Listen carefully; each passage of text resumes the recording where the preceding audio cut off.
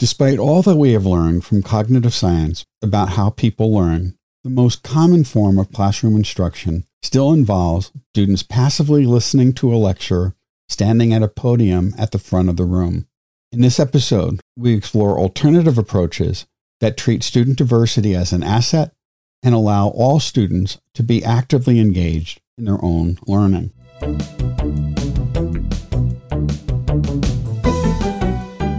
Thanks for joining us for T for Teaching, an informal discussion of innovative and effective practices in teaching and learning. This podcast series is hosted by John Kane, an economist, and Rebecca Mushtare, a graphic designer, and features guests doing important research and advocacy work to make higher education more inclusive and supportive of all learners.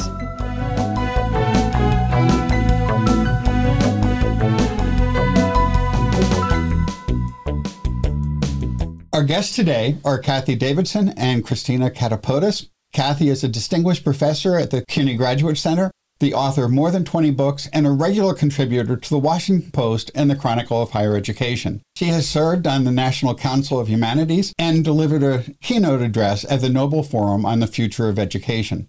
Christina is a postdoctoral research associate in the Transformative Learning in the Humanities Initiative at CUNY, and has authored over a dozen articles on innovative pedagogy, environmental studies, and early American literature. She has received the Dewey Digital Teaching Award and the Diana Colbert Initiative Teaching Prize.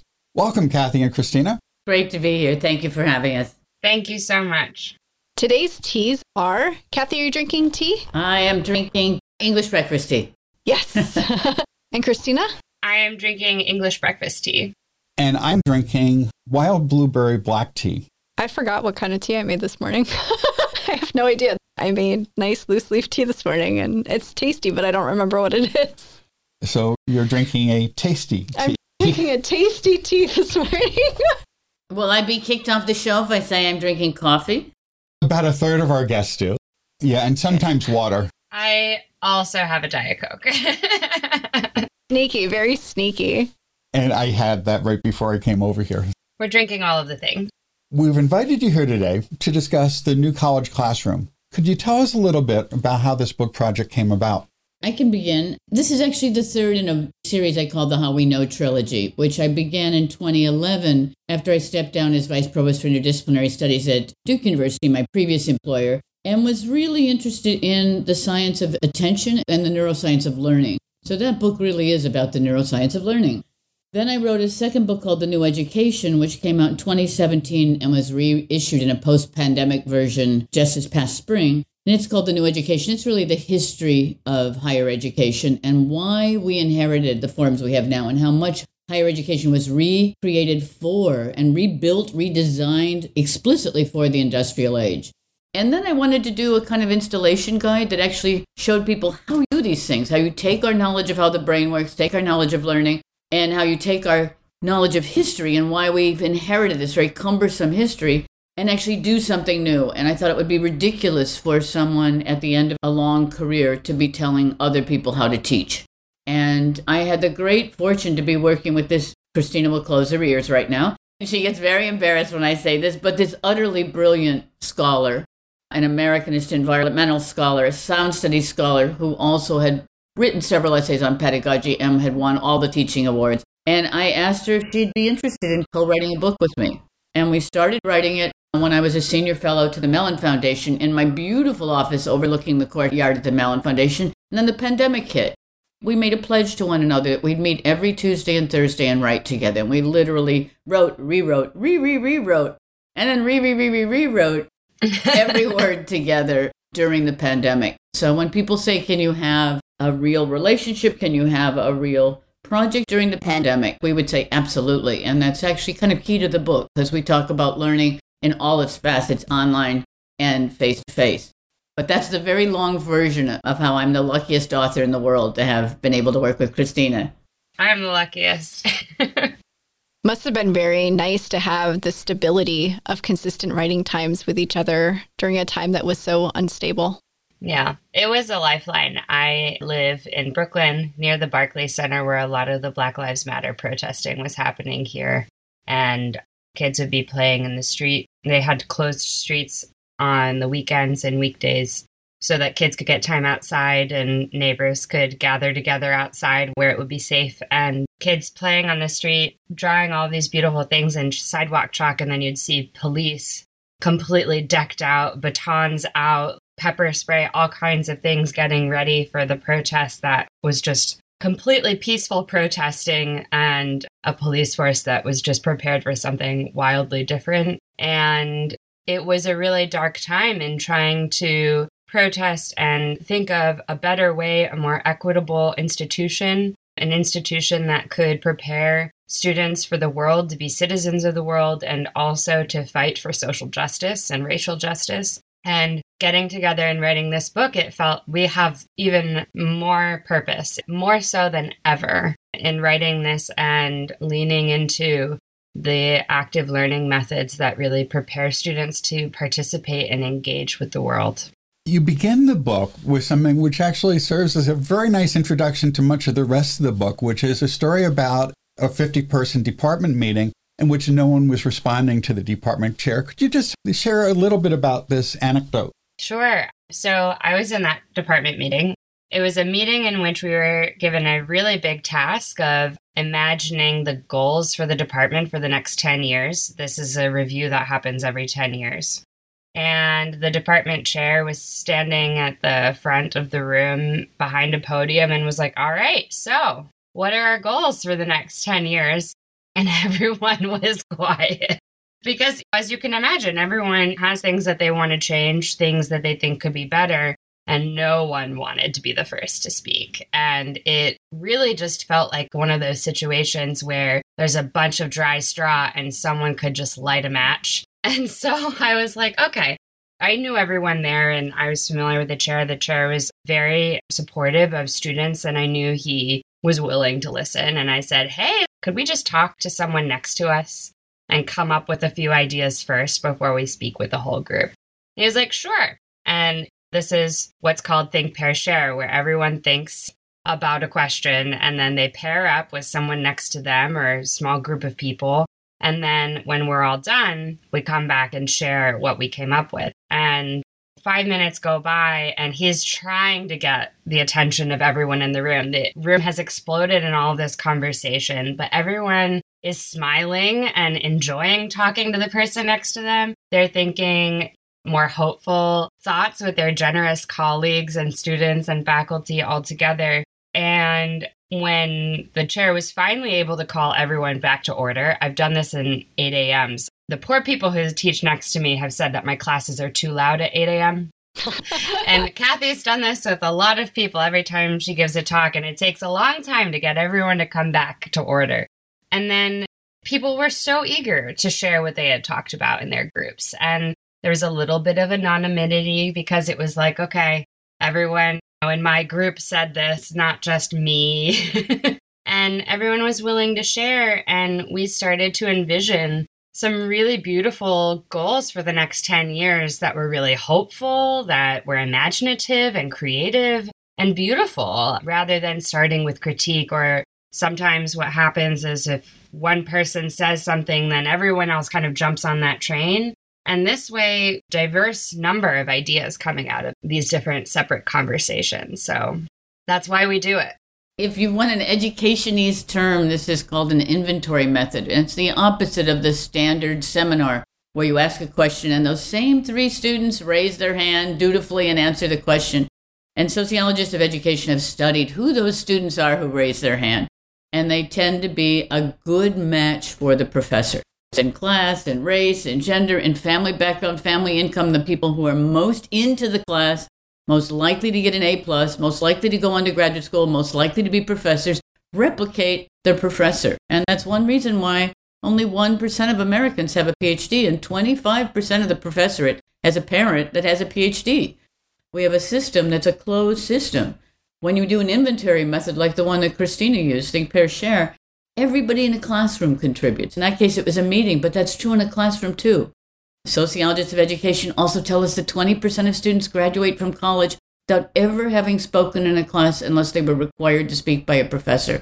But if we really believe that higher education is about empowering students, not just giving them content, but giving them the tools to be experts themselves, then they have to learn how to articulate those ideas. And of course, some people are shy, and then having them write on an index card means they're still participating, even if they're too shy to actually say something in class. It's an incredible method that I learned from a second grade teacher, and I've done in many situations. Christina was alluding to the famous one I tell all the time about Think Pearshare with 6,000 international baccalaureate teachers in the Philadelphia 76ers auditorium. So they're all thinking and pairing sharing on these jumbotrons in the auditorium. It was great. And I've also done it with the top 100 performing CEOs of the Cisco Foundation. I did this with the Board of Trustees at Duke, and John Chambers, the CEO of Cisco, was on. He said, I need you to talk to my executives because there's nobody more likely to be reticent about giving comments than one of my CEOs who's talking to me. Power does that. There's a kind of silence that happens in the face of power, whether it's with second graders or a department meeting like Christina was in, or our students every day in our classes. I think what's really interesting about both of the stories that you're sharing is that we've been in those situations where the silence is overwhelming. We maybe have been the person running the meeting or the classroom, or also been the person in the audience. And it feels awful. It feels terrible. My students call it playing silence chicken. It's a great term. It's a perfect descriptor for sure. So given that we've all had these experiences and also have experienced the opposite, I think probably all of us, or at least most of us, have experienced those engaging opportunities. Why do we always default to the one that doesn't work? Every structure we have in academe tells us our job is to learn from the master, and I use that word in quotation marks, but pointedly, and then repeat back what you learn on a final exam, and that's how you get A's. And the students in our classrooms, they're the winners, not the losers. They got to college because they learned that lesson. Freire calls it the banking model, where it's my head dumping and depositing stuff into your head. We also have studies that go back to the 1880s, not 1980s, 1880s, the Ebinger experiments with memory that tell us we forget 75% of what we've learned for that exam within weeks after the exam is over. So it's not an effective way to learn, but it's the way we learn. So we're being reinforcing in a way of learning we only use in higher education and formal education. We don't learn new skills that way when it's not commonsensical to learn from a lecture. I don't learn how to play tennis from a video. I might look at a video, but that's not how I get better. I practice and I improve and someone corrects me and then I change what I'm doing. We all know that. But for education, we're told, learn from the sage on the stage. That's what you're supposed to do. That's how you excel. And our students have learned how to excel. It makes complete sense that they would think they learn more from a lecture than when they contribute. They're deferring to the authority in the room. And I think that this has been ingrained in them for a long time.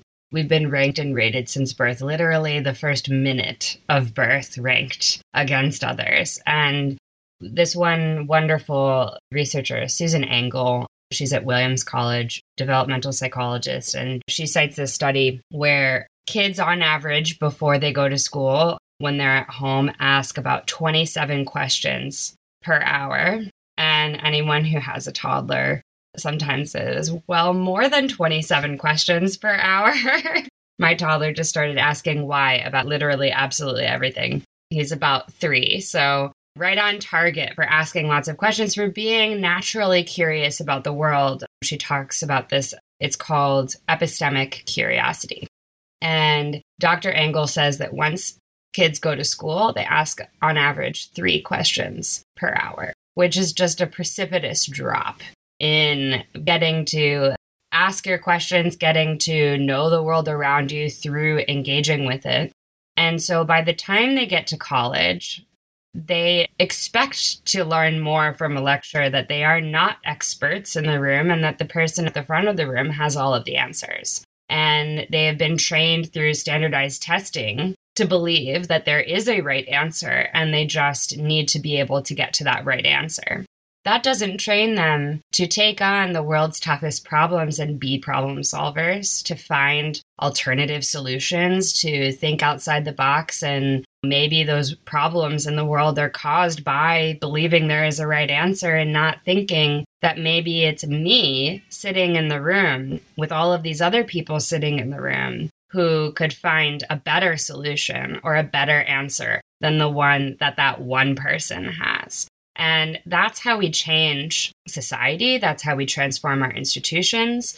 And I think they've just been ingrained in this system for so long that by flipping it around and saying, no, there are 50 different ways to answer this one question or 50 different ways to solve this one mathematical equation, then it's more up to them. It's giving them a little more responsibility and autonomy so that they can practice using it when they get out into the world rather than thinking, oh, there's someone smarter than me who clearly has that figured out and they'll take care of that problem. That doesn't really give them the kind of responsibility and accountability that I think that we all need in the world.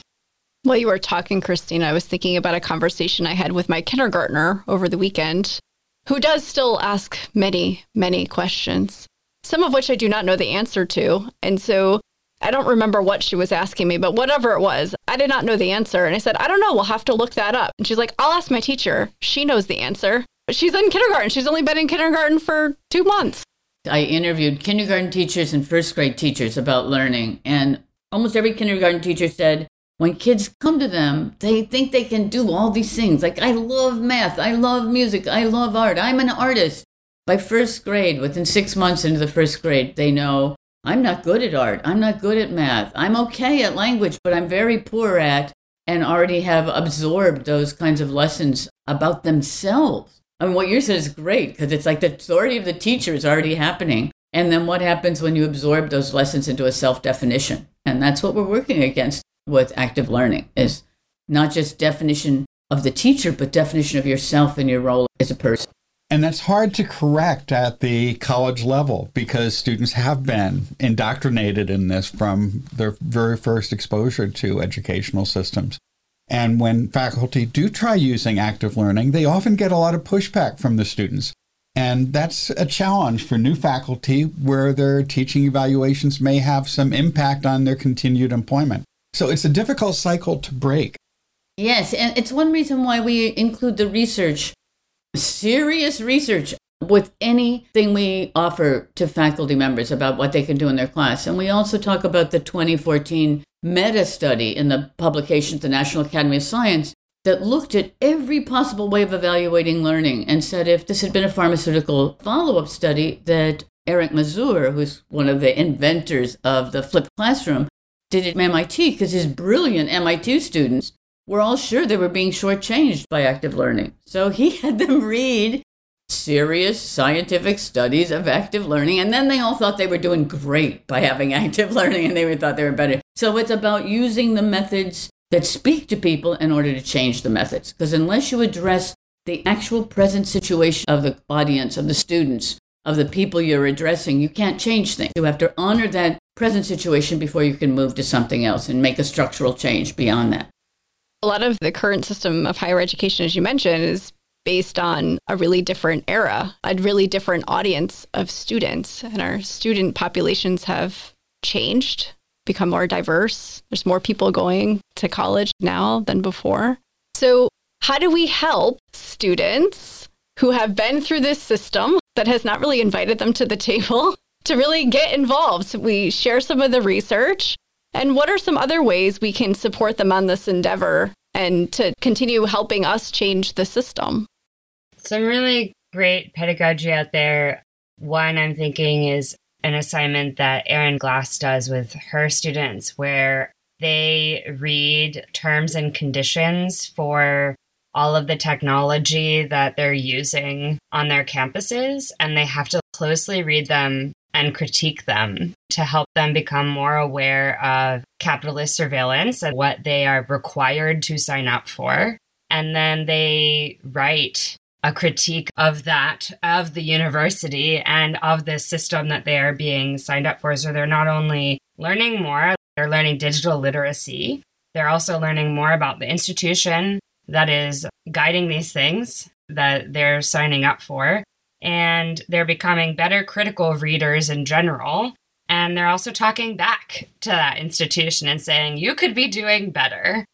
And so there are ways in which we can give our students real world problems that are immediately close to them and to their experiences of education, and task them with coming up with something better. And it's really wonderful that students who come from all different kinds of educational systems to get together and think of what could be done better. Or Kathy also does this where at the end of the semester, a final project could be like, come up with a better syllabus. I don't know if you want to speak to that, Kathy, but I love this assignment. Yeah, I love to end a class where I begin the next class. Like I say, okay, we've had 12 weeks or 16, depending on the institution that I'm at, together. And we've done this as a syllabus, and you've contributed to the syllabus.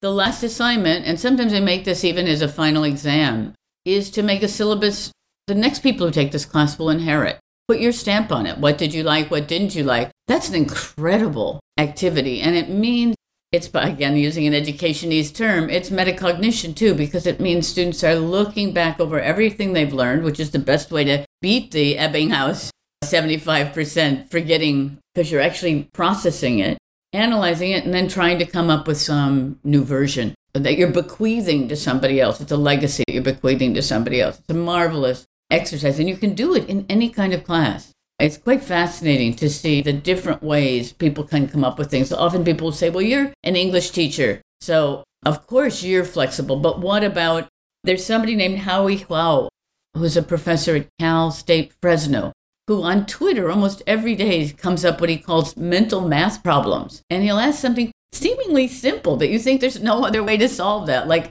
add in your head 24 plus 36. How did you do it? And dozens of people respond with different ways to add whatever those two numbers are that I just said in their head.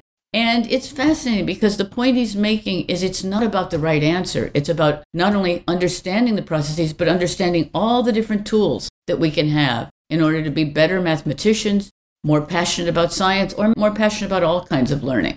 So I think any assignment that gives students the tools and allows them, and even better is when they can pass on those tools to somebody else. When Aaron Glass does that assignment, they not only critique, but they come up with their own terms of service. What are the terms of service for our class?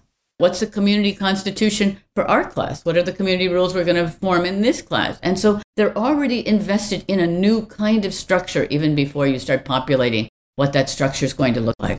And I think from the first day, you can really set students up for something different.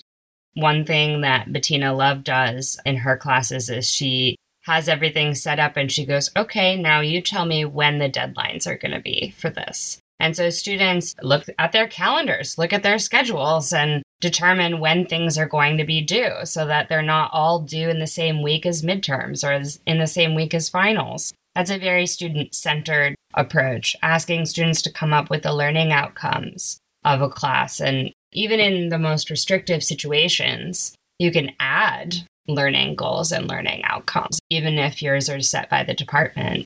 So I think also asking students what needs to change to better serve them and centering them in that conversation. You can start with your class and then start to think more broadly about a department or a whole institution.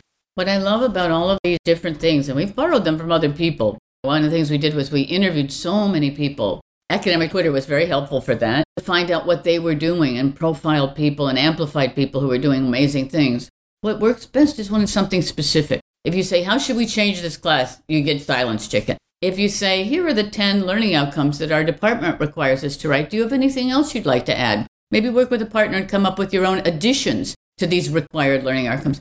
Students come up with beautiful, soaring, inspirational things that just make you aware that if they're allowed not to be cynical, students want to have agency and want to have something that will help them in the rest of their life. It's pretty scary to think about the world out there.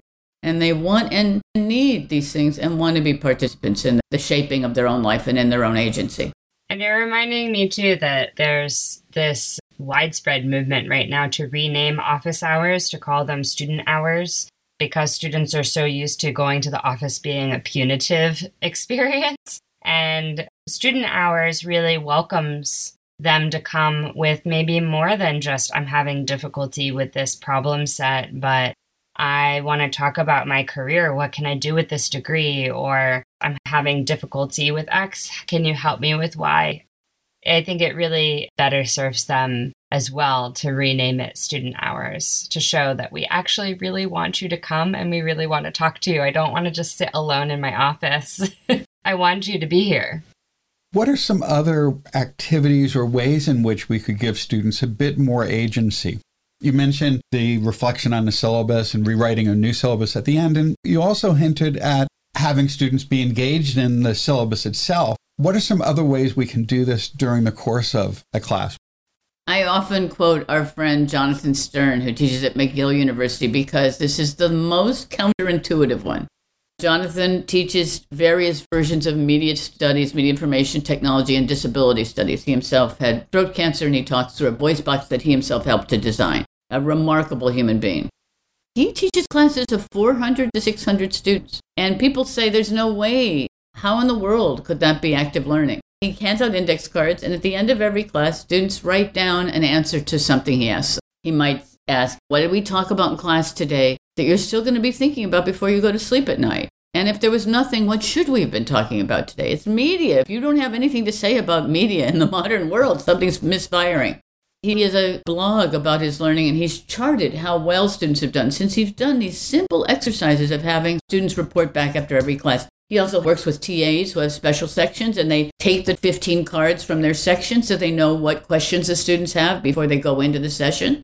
And then he uses some of those to spur his next assignment. And he does this kind of cool thing where he spreads out all the cards and says, well, John said so-and-so, and Deborah said so-and-so, and Rebecca said so-and-so, and Christina said so-and-so. So he makes it interactive. He also does an incredible thing. He says, with this many students, I have to use multiple choice testing. And I know how impoverished multiple choice testing is. So he sets his students a creative assignment each time. Sometimes it'll be a piece of notebook paper. Sometimes it'll be an index card. And he'll say, you can write any crib sheet you want. Go back and you can do anything you want from the semester to help you do well on the multiple choice exam.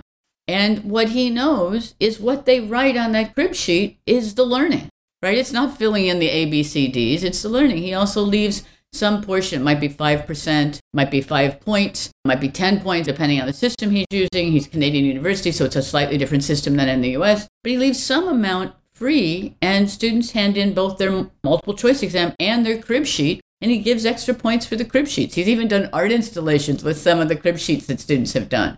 But the point is, the way you review a class and organize the knowledge onto some very prescriptive sheet, and he says the prescription is extremely important. He's a composer as well, so he knows how it's important is to have rules and to play with those rules, and it's almost like a game. That's where the learning is happening. So even in the most restrictive situation, you can still do active learning and learning that's meaningful to how your students learn and how they retain and how they can apply that learning later. A colleague of mine, CT2, also has her sociology students come up with some of the questions that will be included on the final exam. And you can do this with a multiple choice or a long answer type of exam. And the students develop a question. And then when they submit their questions to the professor to review, they also need to include what skills are we assessing with this question? And is this the right answer? What are the various ways you could get to the right answer? And if the right answer is D, then why are you offering A, B, and C as other but wrong answers? Why are they not the right answer? Things like that to get students to have this kind of command over what they're learning, why it's important, what is worthy of being assessed, and how to go about assessing it and testing that knowledge. They have a lot more agency than in how they are being evaluated. And so their expertise is also being solicited there. And the majority of the learning is happening in creating the question and explaining all of the pieces of how that question has been crafted and what the right answer is and why. And then at the end, she includes at least a portion of the student-generated questions on the final exam. And so it not only gives them great exam prep, but then they also know better what to expect, and they have more agency and control over how they're being evaluated. I really enjoyed some of the titles of the chapters in your book. For example, Group Work Without the Groans. And I thought, yes, group work without the groans. So they resonate. I used to consult quite a lot with business, and just because I helped create the Duke Corporate Education Program, which was for returning executives when I taught at my previous institution. And the number one expense of management experts who are brought into corporations to help manage more effectively is to help them with group work. And in classrooms, sometimes even in 6th grade, we say, work in your groups and then do something amazing. Well, no, we know what's going to happen. That one person who raises their hand, they were one of the 3 who raised their hand, and in the group, they're the one that does all the work. Then there's somebody else who kind of goofs off, and then there's somebody else who does nothing at all. And we know those patterns, and it's horrible for all 3. It's horrible for the person who always steps up. They're not being pushed. And it's horrible for the person who does nothing or the person who goofs off. So when I do group work, I have students write job descriptions. They write their job descriptions for who is going to do what in the group. And I also love to have them do an exercise that I call superpowers. What's your hidden superpower? What's your 3 things you do that you think have no relevance at all to this group, but that you know you do really well? Might be playing video games. I've had people say they were a clown.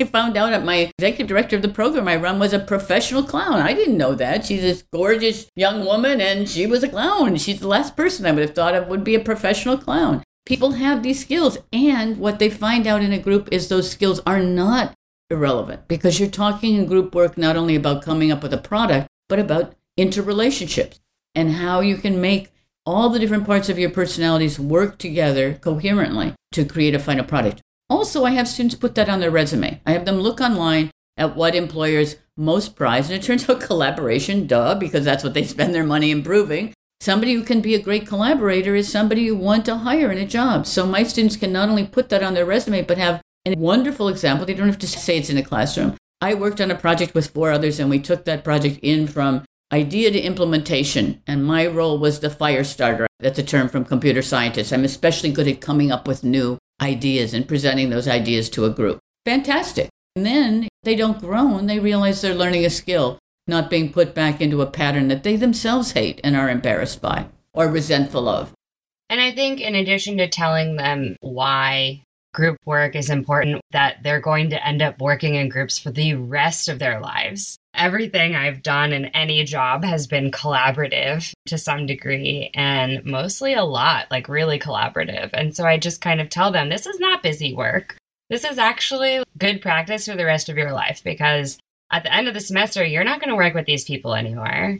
But if you're in a job, the only way to leave that group is to leave that job. And the stakes are so much higher. So first of all, this is good practice. But I think also we sometimes neglect to offer students the structures that they need to feel confident in their grade for group work and to feel confident going into group work. So from the get-go, giving students structure for the group work, like a checklist of jobs, or asking them to come up with a checklist of tasks that they need to complete, assigning roles, like putting a name next to each item on that checklist so that it's clear who is doing what. Teaching them a skill like that is teaching them how to delegate authority, how to be a good entrepreneur, a leader, and pointing that out to them. By creating this checklist and putting everyone's name next to everything, you're delegating authority, you're learning these leadership skills that you need in the workforce, and helping them to understand that it is absolutely okay and totally normal to feel social anxiety before going into a group, particularly after a pandemic when we really lost the ability to make small talk. It's exhausting. It's exhausting. It's exhausting. It is. We lost that skill. Oh my goodness. Today happens to be a Monday, and I had brunches on Saturday and Sunday and took a nap after each one. I can't remember how to do brunch anymore. We're all in that situation. It's true. I just wanted to add one more thing, which is that it's not just social anxiety, but it's also anxiety about grades and grading. And we have a whole chapter about grades because no one likes grading. No one likes grading. And I think it's important too for students to know that they're being graded and assessed fairly on group work. And so having that checklist of roles and turning that in at the end to show who did what is really important. And inevitably, it's funny because we also put faculty into groups at Transformative Learning, the humanities where I work. And this inevitably happens with faculty too, that they get really anxious about working when the ideas aren't gelling together. And I think it's really important for students to know how they're being graded. And if someone's ghosting or someone's not pulling their weight or not showing up, give everyone else extra credit for helping to make that work, helping to reach out to that person who's not showing up or ghosting. Are you okay? And a lot of times that person is not okay, and they needed someone to reach out and to ask if they're okay. They need that support.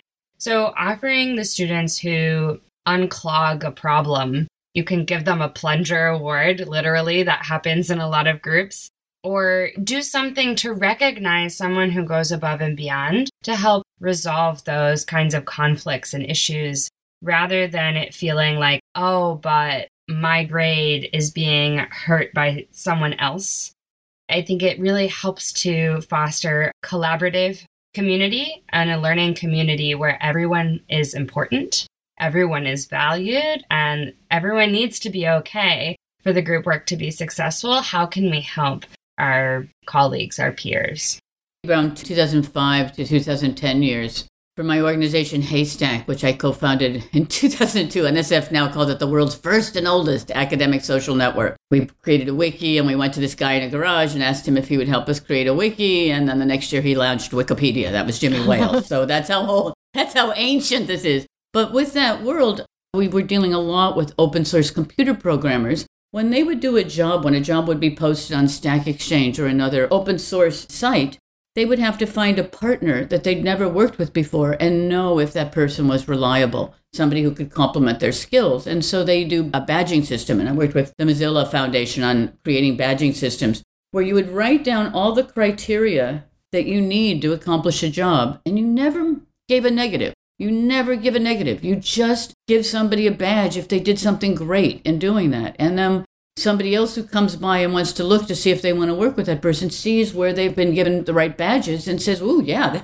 those are the things I do poorly. And those are things what you do well. Again, Haystack calls that collaboration by difference.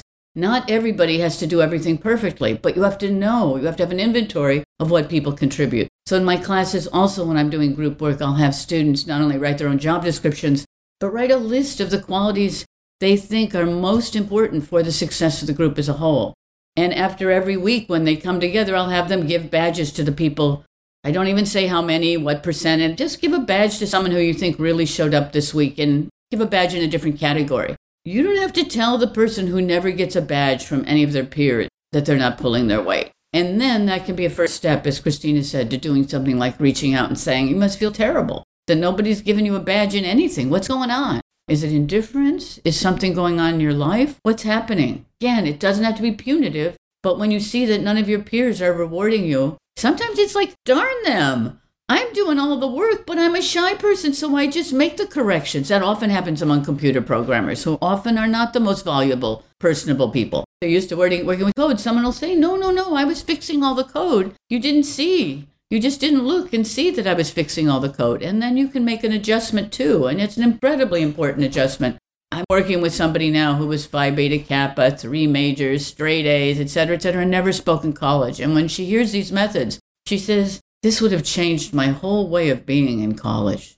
Instead of feeling shame, of all the people who should not feel shame, she felt ashamed that she wasn't contributing. And because she was never offered an opportunity to until she wrote this brilliant final exam or brilliant final research paper when her teachers knew, but in class she felt like she was failing. That's horrible. Did somebody that brilliant would ever feel like they weren't doing a great job?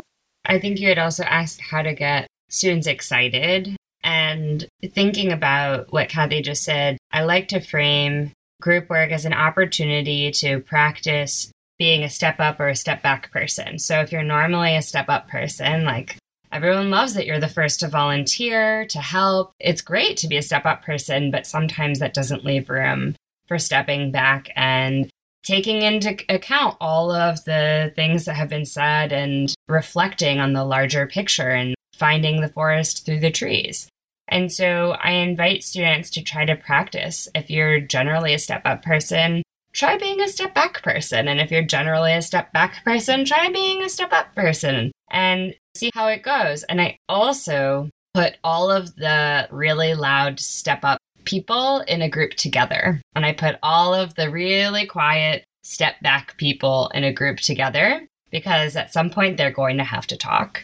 And the step up people need a way to regulate who is talking. And so I think a lot of us try to distribute those people through groups, and that can really change group dynamics. So I like having them all together in various ways to feel comfortable being among peers and navigating those roles and being more aware, calling to mind those roles before group work so they could get excited about trying something new and recognize that this is all just practice. Will these methods help to create a more inclusive classroom environment? These methods are inclusive because they solicit participation from every single person in the room. Inventory methods achieve total participation. That's a term from the American Psychological Association.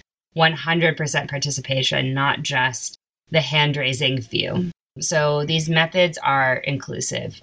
There has been a lot of criticism recently concerning the way in which traditional grading systems cause students to focus on trying to achieve the highest grades rather than on learning.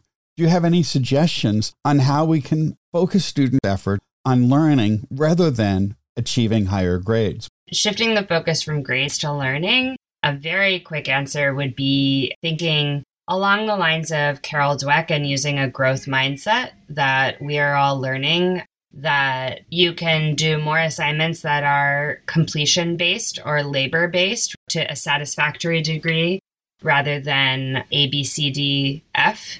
And I think that one really great model is from Debbie Gale Mitchell, who teaches chemistry in Denver. She decided that an 80 is achieving proficiency, and the goal is to achieve proficiency. And so if you get an 80 on an exam or an assignment, then you receive the total number of points for that exam or assignment. And there's a total number of points to achieve for the whole class. And so assignment or exam adds up to that. And so students stop grade grubbing or worrying if they're getting an 83 or an 84, and they focus more on learning.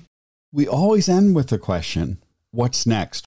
At one of those brunches this weekend, I had the privilege to meet someone named Math Salesses, Salesses, who was a novelist who just took a job in the MFA program at Columbia, who's also written a book called Craft. And the book looks at how we teach writing in writing workshops by looking at novels and noticing how often white-authored novels don't tell you the race of the white characters, but do tell you the race of the non-white characters. And how much craft through all fields, as well as in writing workshops, often assumes a putative expert and a putative subject as being white, and then everybody else gets defined. So even when we do the terms like diversity and inclusion, there's an implicit grounding that the person who has craft and earns that craft is going to be from the dominant race.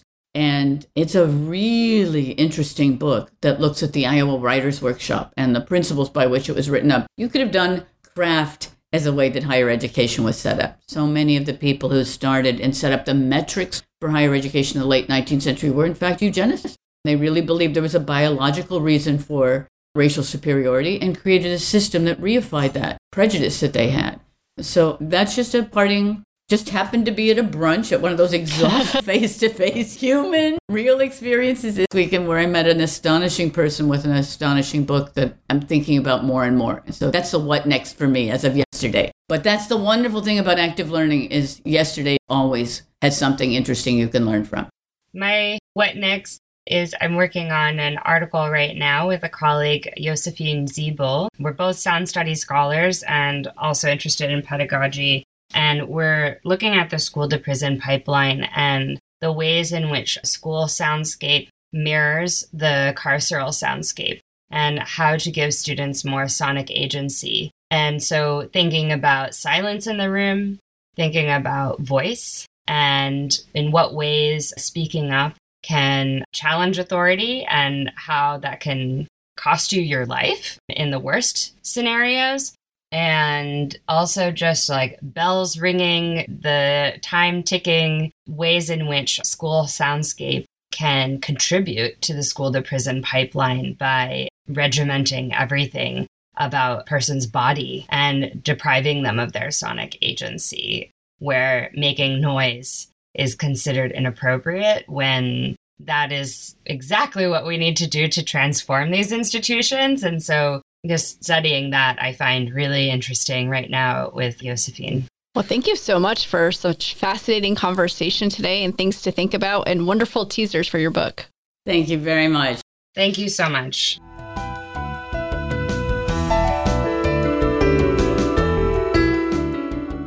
If you've enjoyed this podcast, please subscribe and leave a review on iTunes or your favorite podcast service.